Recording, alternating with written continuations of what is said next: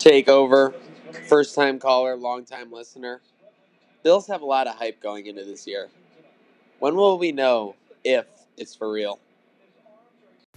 That is a great question, Zach Sheldon.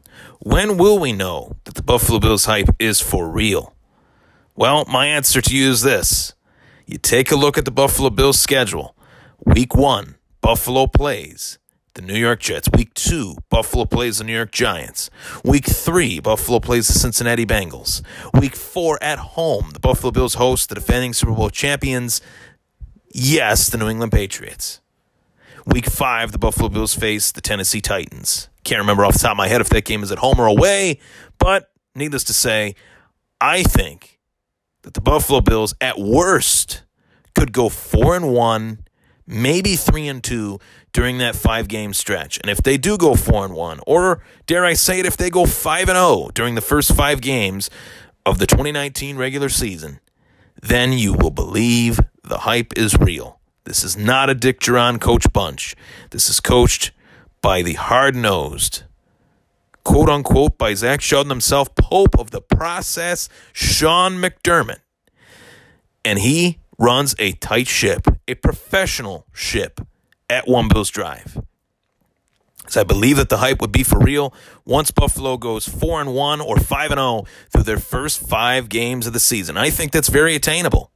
The Jets are a little bit of in a transition mode, and I think Buffalo's one step ahead of them, maybe even 2 or 3 steps ahead of them in terms of their transition, especially with the front office reports going on with the New York Jets right now. Plenty of dysfunction. Week 2, the New York Giants, you want to talk about front office dysfunction, look no further than the Giants. Back-to-back teams with front office dysfunction, the Jets and Giants. Sign me up. Let me lick my chops at those 2 matchups. Then you take a look at the Cincinnati Bengals. They're in a rebuild mode. First-year head coach Zach Taylor. Maybe a coach that might not be prepared for the full-on head coaching position that will bring. Everything that coaching position brings towards a first-year head coach might be a little bit too much for him. Only time will tell on that, but definitely something to throw out there. Bengals are in a state of transition as well.